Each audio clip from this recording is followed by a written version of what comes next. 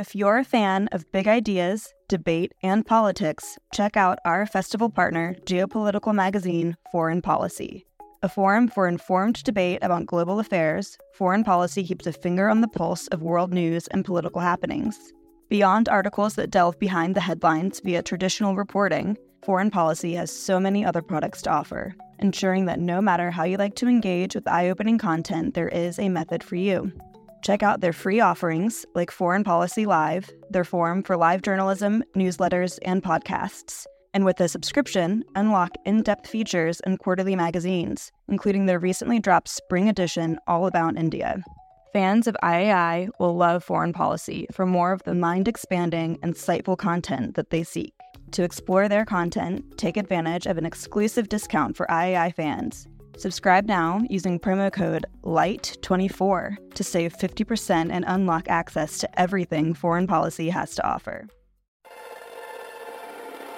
Thanks for listening to this Institute of Art and Ideas podcast, bringing you philosophy for our times. Here at the IAI, we're committed to taking philosophy out of dusty books and lecture halls and into the heart of public life. If you enjoy this debate and want to carry on the discussion, or watch over 1,000 more debates and talks on all the latest issues in philosophy, science, politics and arts, visit iai.tv. Remember to subscribe and review on iTunes.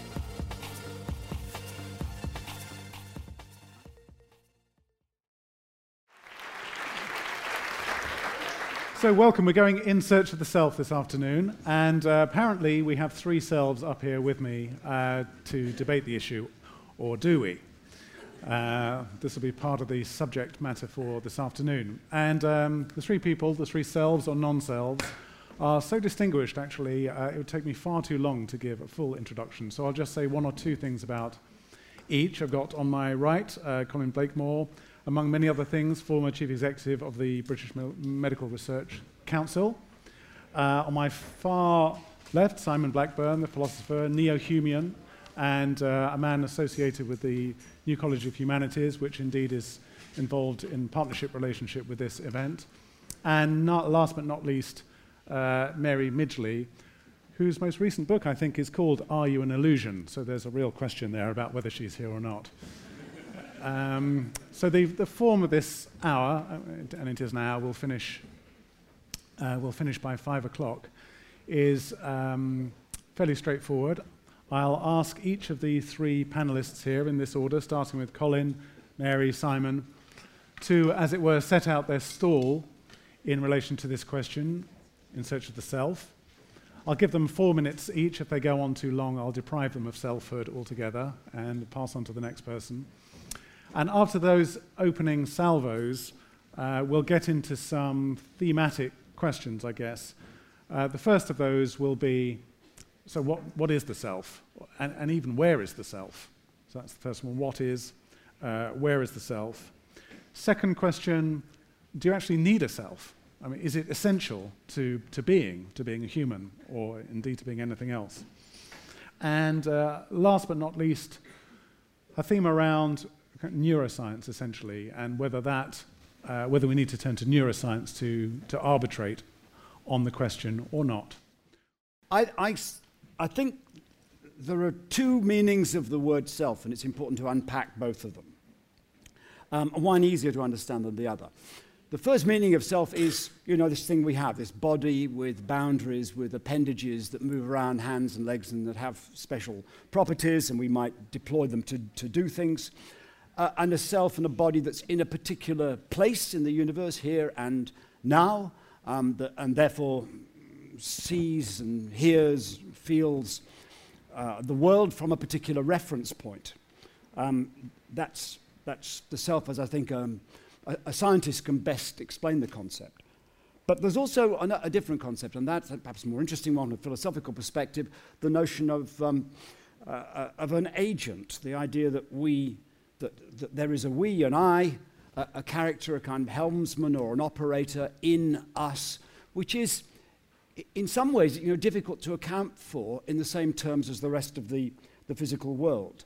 An agent that has intentions, wills, that can do things or decide not to do them, which is subject to moral and other sorts of pressures, in determining what it will do in the world, and perhaps even kind of a spiritual entity, which is more than the sum of all of its physical parts.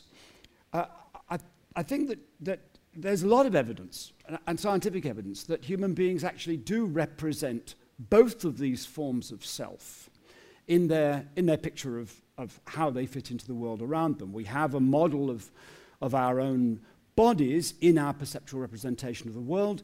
We know where we begin and end, although that beginning and ending, it turns out to be flexible. Maybe we'll talk about that, the fact that our understanding of where our bodies terminate and what the boundaries are is actually adaptive and can shift around with additional evidence. We know about the content of our bodies. We know if we're hungry, we feel pains and itches and things from inside us. We feel the surface of our body, and we treat those sensations as being, in some respects, different from sensations simply derived from the outside world. We give an example. Most people find it difficult to tickle themselves. And the reason's very clear, that when you yourself initiate an action that might feel tickly if someone else did it to you, the sensory parts of your brain that receive information from your skin are in advance set into a different receptive state. So they produce different sorts of reactions and with different understanding and different implications from exactly the same physical sensation applied to your skin as a result of someone else or an automaton or whatever it is tickling you. So we distinguish between our own intended actions on ourselves and those produced from outside us. But we also represent that other sort of self. I use the word I, the word you. I use phrases like, I want to do this or that, or I intend to do this and that, even though I'm deeply skeptical about the logic of the way that I'm deploying that language. I'm in the starting position, I think, for any discussion about this from a scientific perspective is let's see whether one can account for what people do in terms of the same kind of causal relationships and predisposing influences that we know affect other parts of the universe around us, composed of the same kind of material that we're composed of. How far can we go in giving an account of ourselves and other people's actions in terms of all the complexity of the predisposing influences on them as bits of the universe, without any kind of reference to things like freedom of will or intention, other than using that word simply as a description of all the predispositions to action. So we capture both of these sorts of images of ourselves as a biological entity, ourselves as agents. The interesting question, and I won't try and leap to my own conclusions about it, is why do we bother with the second kind of representation? Why do we think of ourselves as intentional agents? What's the value of that to us? The thing that struck me in the paper, that's the information he put out in advance, is he uses the word epiphenomenal. The self is not a distinct ontological item, it is epiphenomenal. That is, it is an illusion created by our brain. That word, as the dictionary tells me, is supposed to mean one-way causation. That is, matter can cause mental things to happen, but mental things can't cause matter to do anything. This is perfectly clearly false, as we all know every time that we try to do anything in the least difficult. When we want to do we'll have Einstein doing this, he's doing a problem. He sits down with a bit of paper before him. If he just waits for his brain cells to do it, he'll wait a long time. What he has to do is himself to do the work. That is consciously. And the whole business of agency involves our consciously taking on efforts which do then change the world. I'm pointing out that the world will be changed. The bit of paper in front of Einstein will look different, and the scenery of physics will look different by the time he's done this. I think that this, which apparently is usually put out as a factual statement that mind can affect matter can affect mind, but mind can't affect matter, is ridiculous. Have I got a minute or two still? Yeah, I think you've got another minute or two, yeah. Well, look, I do want to say that this is not just an academic squabble. It's part of a shift in the way we attend to the world, by which we have got into the habit of attending more and more, thinking that we ought to attend more and more to specialized scientific enterprises and the like, rather than self-knowledge. Self-knowledge is pretty important. The word self, by the way, didn't used to be used as the name of a sort of a noun like this, as the name of something. It's used for reflexive purposes, things like self-knowledge, self-control, and so forth. We have, in principle, made it a virtue now not to attend much to our own motives and our own the part that we're playing in the world, and to get away as quick as we can to some mechanical outside physical performance. You might think wasting time on this, but I think it's jolly important. It is not exactly a direct part, but it's a very important thing that arises.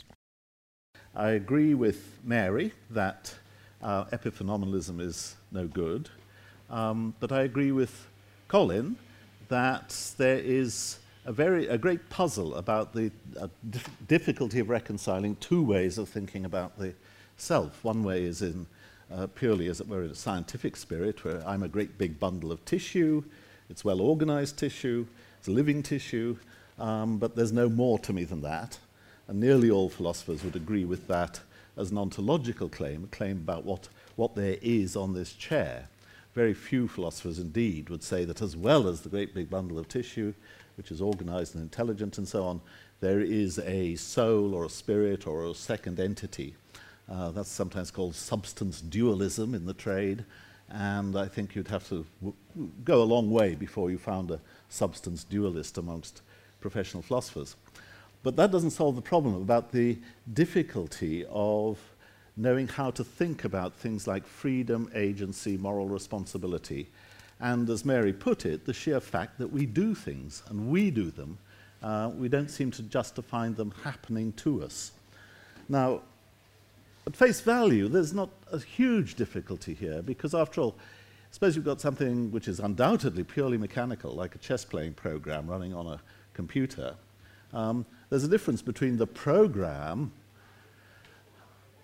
bringing the queen out at a certain point, at a certain juncture in the game. The program does that, it's an active part of the program, and perhaps the pixels on the screen showing the queen coming out. That might be a malfunction, it might be an accident, it might be something that just happened to the computer, but that wouldn't be the program doing it. So the activity of an organized machine capable of doing all sorts of things is itself a particular aspect of the way the world is. It mustn't be thought of as something else. And that's the message I'd like to get across, that we don't need a self on top of the organized living body of tissue any more than we need something on top of the computer running the program. The computer running the program is all that Colin has on his lap. But, of course, the computer does things, and furthermore, it enables other people to do things.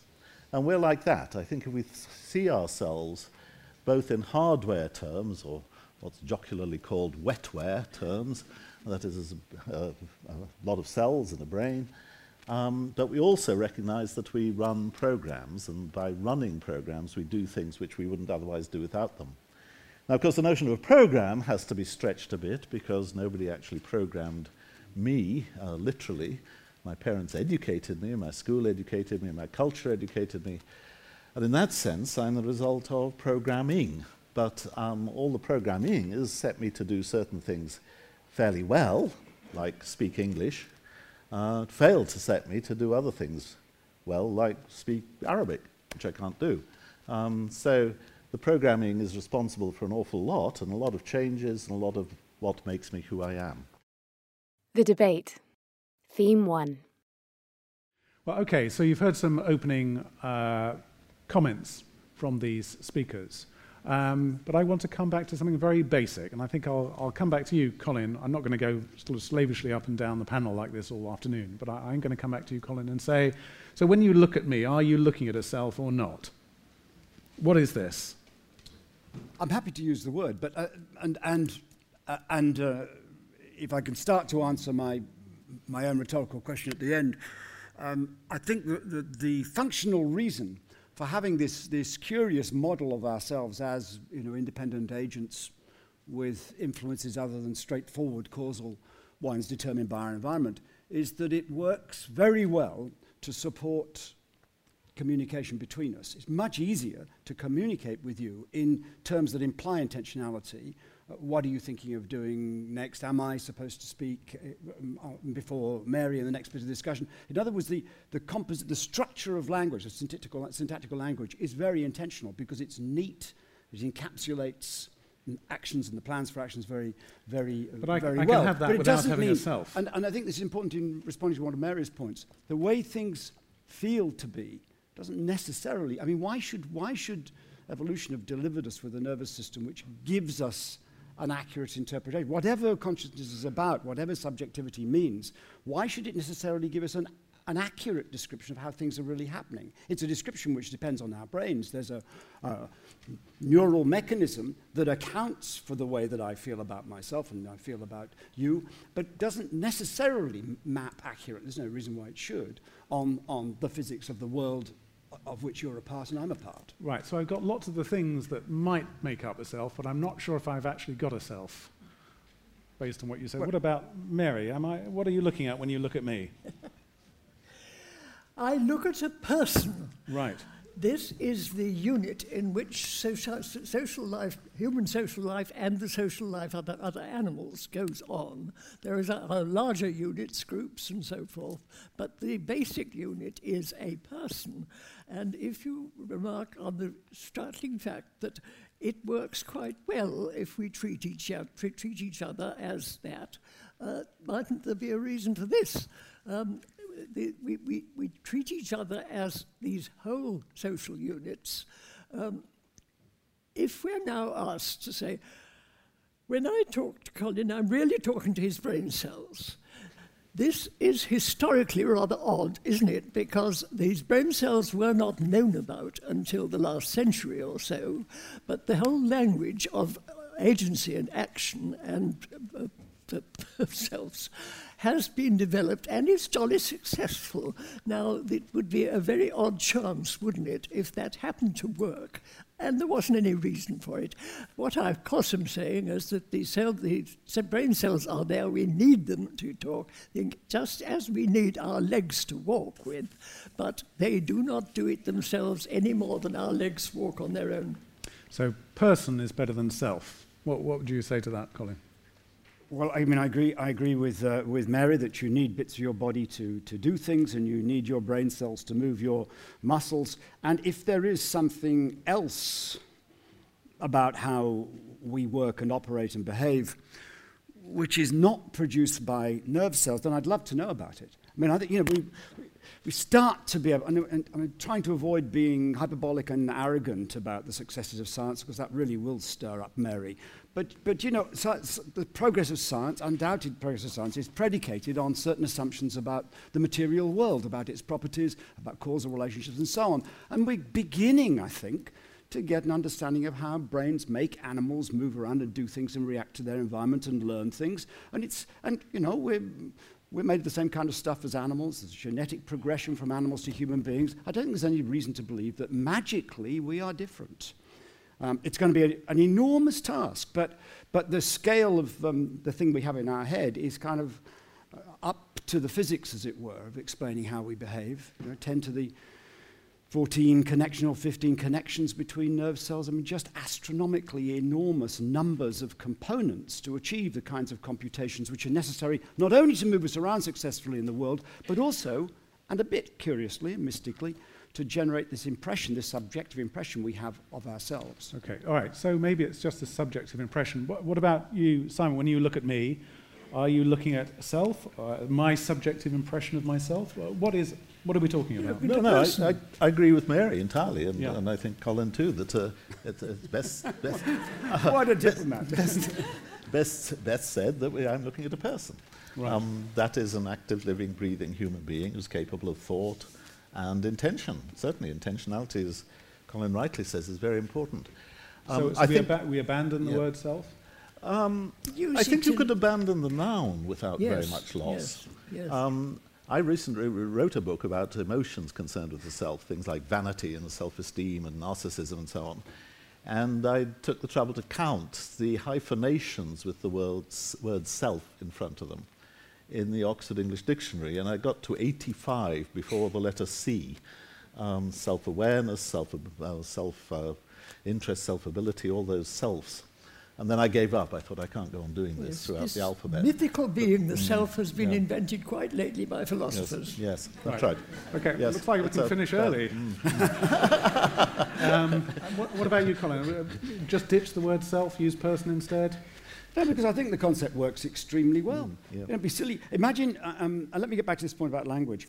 Imagine trying to tell someone else about what you're going to do without reference to you as an entity and reference to your perceived wills and intentions to act. Say, I'm going to go and have a cup of tea after this talk. Fine?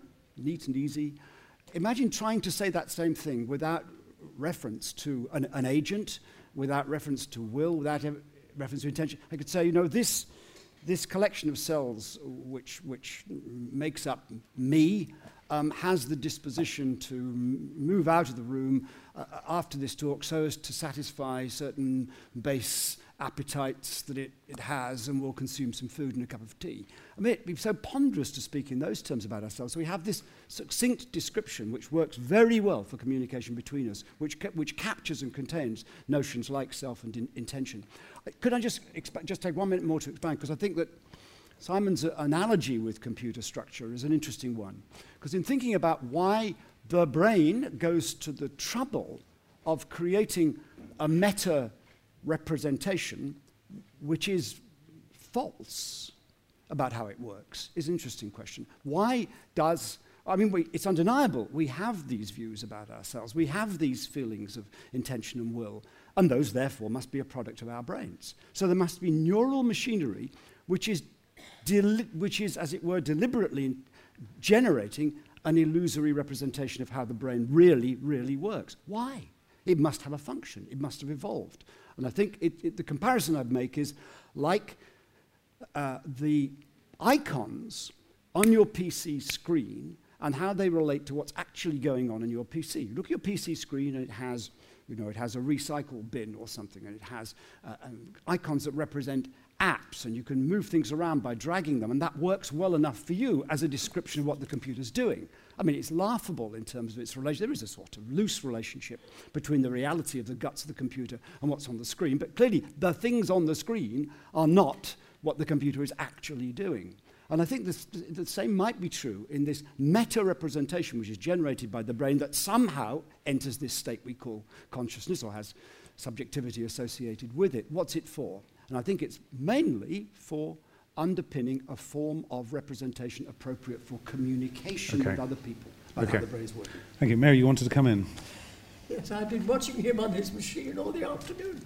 I knew it would come in again. The parallel between people and computers is a very rash and loose one. You can use it in all sorts of misleading ways, and the suggestion that it simplifies it doesn't work. The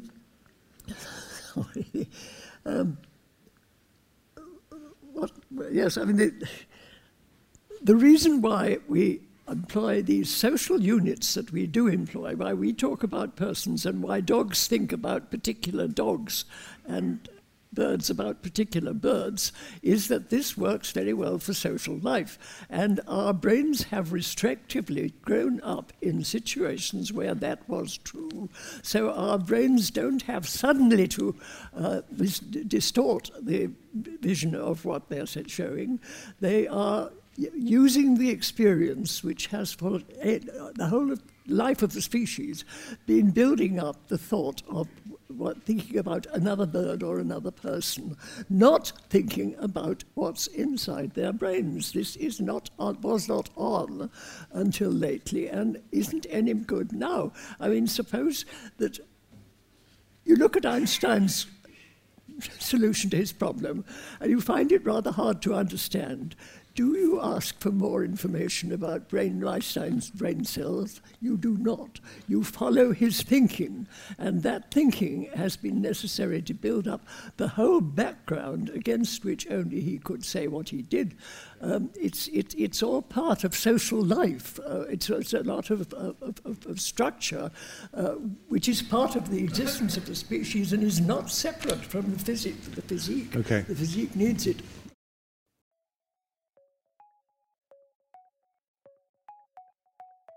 Do you want to hear more from the world's leading thinkers?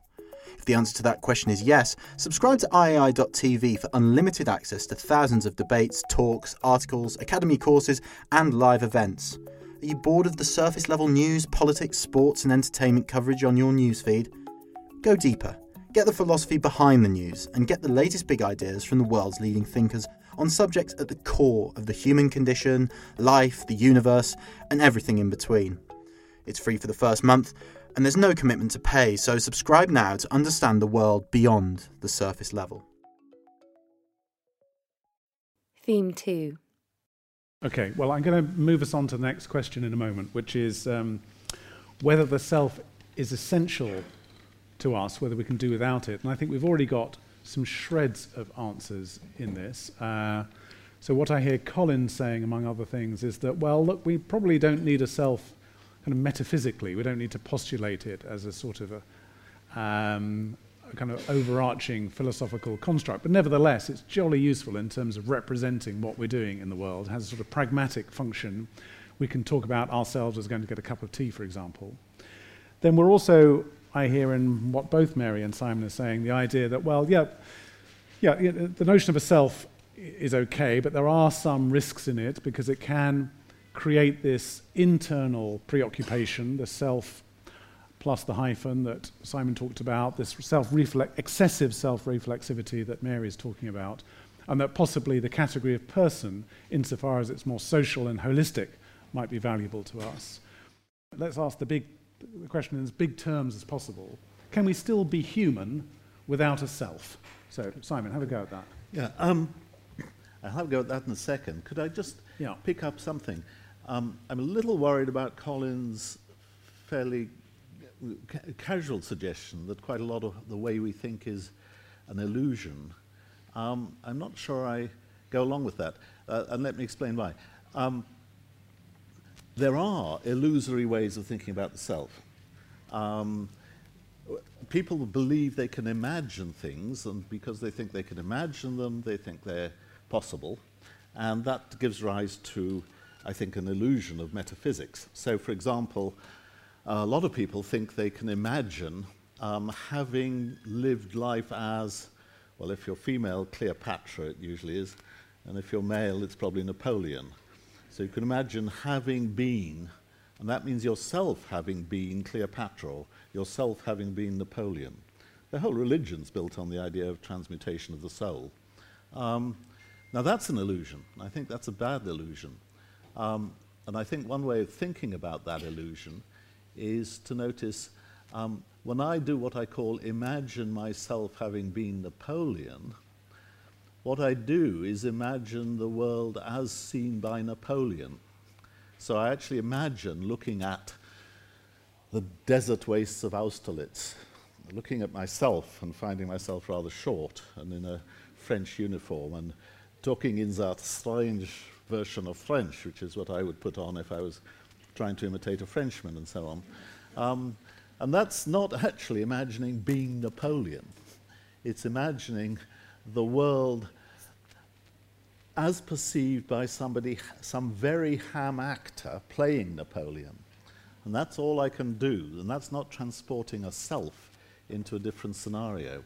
Okay. And I think that way of thinking about the self is thoroughly illusory and has to go. But thinking of myself as just as an agent, as somebody who does things like I'm about to lift a glass of water and have a drink of it, there's no illusion there that I can perceive. Okay. So thanks for that. But I still want to come back to this bigger question, and I'll ask Colin first and then you, Mary. So can I be a human being without a self? Well, I think we operate more efficiently because we have this model of ourselves as agents. So to that extent, it's a necessary part of being a full human being. But that is not to say that the selfishness, not selfish, but self-ishness of us is either an entity which is separate from our bodies, or indeed is really an integral part of how we work in the world. And let me just clarify what I meant by illusion, because obviously I didn't express it clearly. What I mean is that it would be very surprising if whatever consciousness is, whatever subjectivity means, that it should remarkably provide us with an accurate description of how we work. I mean, it is a kind of account of how we work. When I think of myself operating the world, when I think of what I'm seeing in the world and what I'm hearing, it's a sort of account to me internally of the processes that are happening in my head and in my mind. But there are lots of reasons to believe that elements of that account are inaccurate when they concern the senses. For instance, we know about illusory parts of sensory representation. We know about hearing things that don't actually exist and all these sorts of things.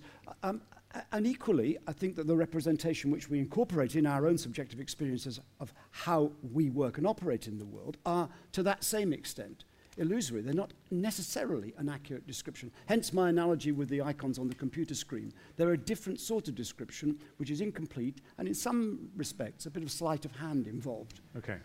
I'll come to Mary in a second, but on your account of self as agency, I think my father would not be a human being. I say this because he's got severe dementia. I don't think he has any agency whatsoever. So would he count as a human being? Do you know, I think, well, there are two answers. Of course, as a human being in terms of rights and history and family and relationships, of course he's a human being.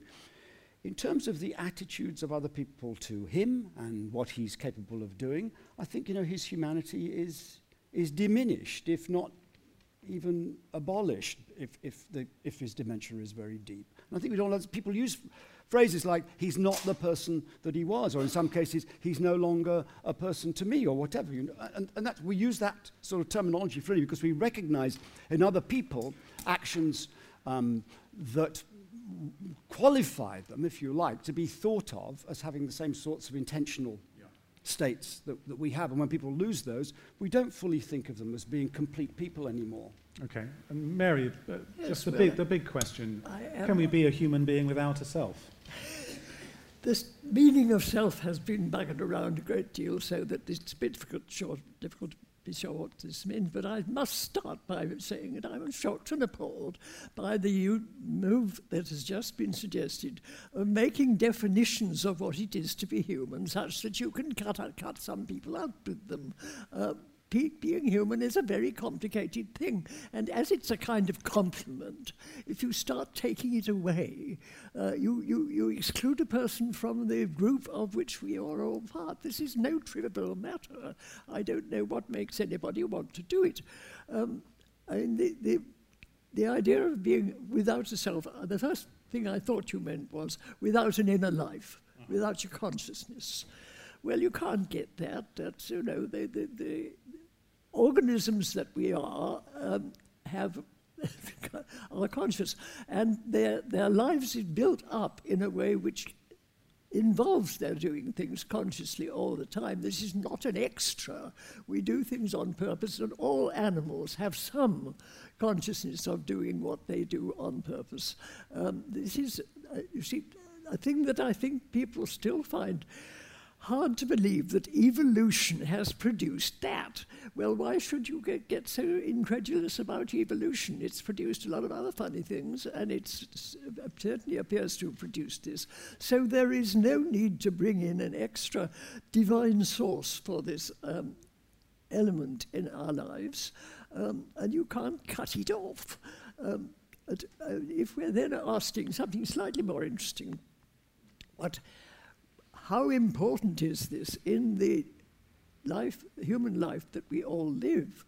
I think the answer must be that it is pretty important, but that it takes different forms in everybody, and that we all need to be conscious of each other's consciousness. The whole communication business involves imagining all the time, not just this rather silly kind with Napoleon, but imagining what everybody else is doing, that is partaking in their consciousness. And as we're pretty good at this, the way evolution has gone on, we know an awful lot about what other people are thinking, because we are designed and evolved to do that.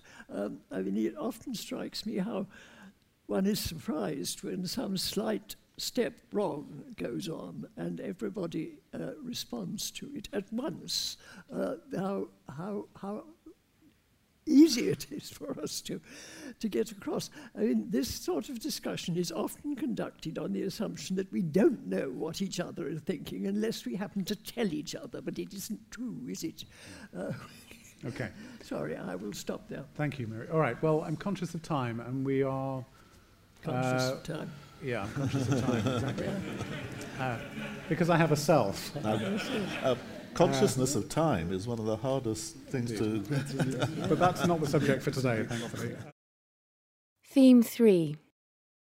We've got one third and kind of final topic area, and it's really about, well, the question is stated, is so who's going to decide? And what's behind the question is whether it's the discipline of science, particularly neuroscience, rather than, and I'll state it as an antagonism, rather than the language of philosophy, broadly conceived, that has the right or will win the day in this debate over the nature of the self. So we're asking a sort of question about discourses, disciplines, and languages, and their privilege or not over deciding this question of what the self is. So that's, and we're bringing out in this question, I think, some of the tension you can hear on the panel here from different points of view. So I don't know, maybe Simon, do you want to begin this? Well, I'll give it a shot. Yeah. In possibly certainly the best paper written about free will in the last 60 years of philosophy, the great Oxford philosopher Peter Strawson. It's called Freedom and Resentment. It's available on the web. I counsel you all to read it. He distinguished two ways of looking at a person. There's the personal way, which I think has been emphasized by Mary, and there's what he called the objective way. And when you take up the objective stance, you stop being involved with the person's consciousness and thoughts and intentions and plans and purposes and history, and you look at them as, and then the wonderful phrase he used was, something to be managed or handled or cured or trained. In other words, they become something like, perhaps, suppose they stand in your way, then they become something like bad weather or a nuisance, something to lock up or possibly destroy. And he thought it was frightfully important that we didn't lose sight of the personal attitudes and go straight over to the impersonal attitudes in which, as it were, you're no longer treating the other person as human. You're treating them as potentially something to possibly be put away, put down, bought, sold, whatever, all the ways we can treat things. And I think that's a very, very important distinction. It's important to our humanity that we don't lose it. So I don't think there's any real prospect of good people, it brings in a moral term, going completely over to the objective stance. That would be asking them to stop belonging to the human world. And none of us are going to accept that invitation, I hope. So how far is that a coded way of saying philosophy is a more rounded way of talking about the self than science is? Well, I don't think it's philosophy so much as just the language we all use. It's the everyday language of thoughts, intentions, purposes, love, history, hope, desire, intentionality, as Colin said. But I think it's frightfully important that we don't belittle it. Colin? Neuroscience gets a bad press sometimes, and for good reasons, because I think that the enthusiasm of neuroscientists sometimes makes them stray beyond, as it were, the credibility of the present descriptions they can give. But I would bet you'd say the same thing about 16th century cosmologists. You'd criticize their naivety, and of course they made mistakes too and went off on tangents. But gosh, you have to admire the power of science in other areas to plod along steadily, minor distractions now and then, and get produce ever more satisfying explanations about how things work. And I'm confident that neuroscience will do the same thing. And at this stage, that's an expression of confidence rather than fully developed evidence that I could adduce for the statement. But we can give the beginnings of really good accounts of how we understand the world through our senses, how we integrate that knowledge, how we make conclusions from the evidence we have, how we store things as different forms of memories, how we plan appropriate actions to carry out. We're doing quite well along all of those paths. There's still huge problems to solve. But neuroscience will come back in 100 years' time to this topic at Hay, and you can be absolutely sure there will be more and more and more and very impressive evidence to add to the scientific account of how we as human beings work. I happen to hold a chair of philosophy and neuroscience, although saying I'm a philosopher is an embarrassment in front of these two. But and I think that's it's important that it's even conceivable that an individual or a department like my institute can try to embrace both approaches to problems. I mean, principally, we work on the senses, and that might be the easy end of the spectrum of interaction between philosophy and neuroscience. But the notion is that there could be parallel descriptions in different sorts of language, philosophical language and scientific language, which sometimes coalesce, and the intention should be to try to discover all the ways in which they can merge and coalesce. Maybe we'll be left with irreconcilable differences in view produced by those two different disciplines. But my guess would be that they will come closer together rather than further apart. Mary, how about you? Yeah, there's one kind of situation in which neuroscience is tremendously helpful, and we're all very glad that it's now there. That's when things go wrong. That is, a person's thinking no longer makes sense as thinking, but there's something physical wrong, so someone's got to find it. And of course this also raises questions in relation to the senses and people being blind and various ways they can understand things and things of that sort. Here I applaud it and call for it very readily, but I don't think there's any continuity from that to getting some sort of further explanation of what thinking actually is. When people are thinking relatively normally and sanely, I have yet to hear any suggestion from neuroscience that's going to help me to understand them better, and I'm still waiting. Okay, thank you very much. Thank you for listening to this Institute of Art and Ideas podcast. If you enjoyed this debate and want to carry on the discussion, visit iai.tv. Remember to subscribe and review on iTunes. Look around. You can find cars like these on AutoTrader, like that car riding your tail. Or if you're tailgating right now, all those cars doubling as kitchens and living rooms are on AutoTrader too. Are you working out and listening to this ad at the same time? Well, multitasking pro, cars like the ones in the gym parking lot are for sale on AutoTrader. New cars, used cars, electric cars, maybe even flying cars. Okay, no flying cars, but as soon as they get invented, they'll be on AutoTrader. Just you wait. AutoTrader.